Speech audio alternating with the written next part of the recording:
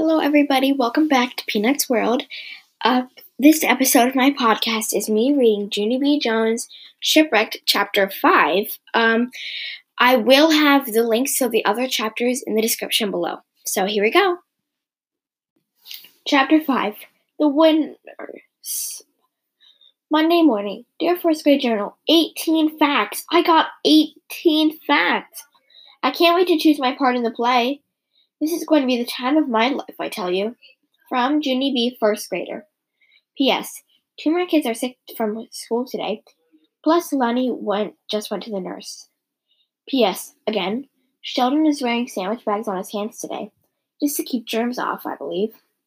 Just then, Mr. Scary finished taking attendance, and he said to please put our journals away. As you can see, we're missing 3 more classmates today, he said, kind of frustrated. It's going to be hard to do a play with so many people absent, but we'll keep our fingers crossed that our classmates will be back in time to participate. Just then we heard a rustling sound. Sheldon was crossing his fingers inside his sandwich bags. After he got done, he waved to Mr. Scary, very pleasant. Mr. Scary looked at him for a real long time. Then he waved back. Finally, he stood up and walked to the board. Boys and girls, I thought it would be fun to base our play on the facts you gathered for homework, he said. He picked up the chalk. If you have a fact you'd like to share, raise your hand and I'll write it on the board. Then, when we've listed all our facts, we can choose our play parts, he said. Now, who would like to go first? Jose shot his hand in the air, speedy fast. I would, I have a poem, he said. Then he jumped right up and he started to read. In 1492, Columbus sailed the ocean blue.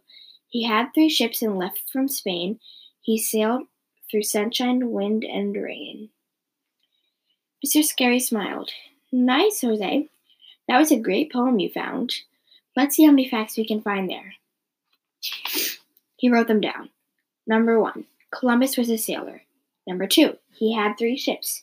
Number 3, he sailed from Spain. And number 4, the year's 1492. Just then, Sheldon waved his plastic hands, very urgent. I know the names of the ships, he called out.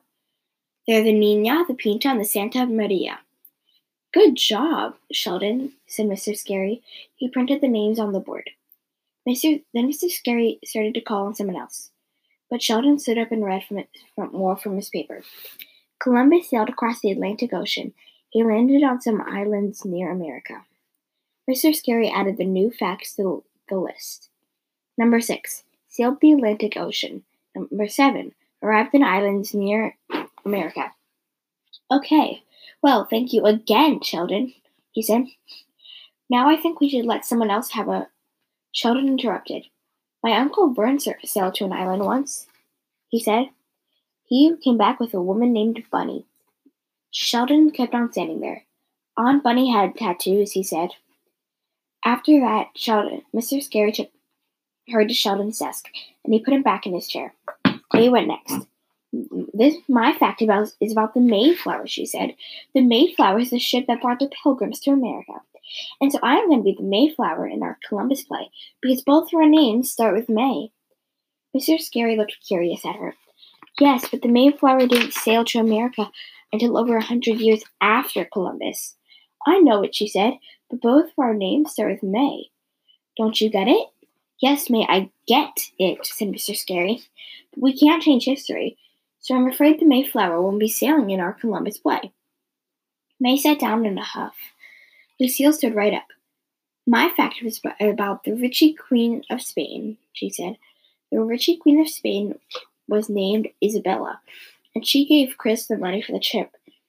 So I'm going to be Ritchie Queen Isabella in the play, because if there's one thing I know, it's how to be rich. Jose raised his hand. You shouldn't call him Chris, Lucille, he said. In Spain, they call him Cristobal Colon. Lucille made squinty eyes at him. Chris, Cristobal, whatever, she said. A queen can call you whatever she wants to.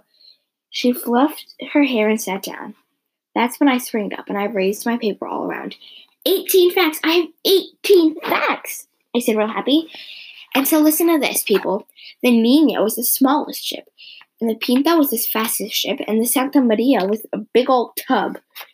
Mr. Scary winked at me. Those are outstanding ship facts, Junie B, said Mr. Scary. Great job.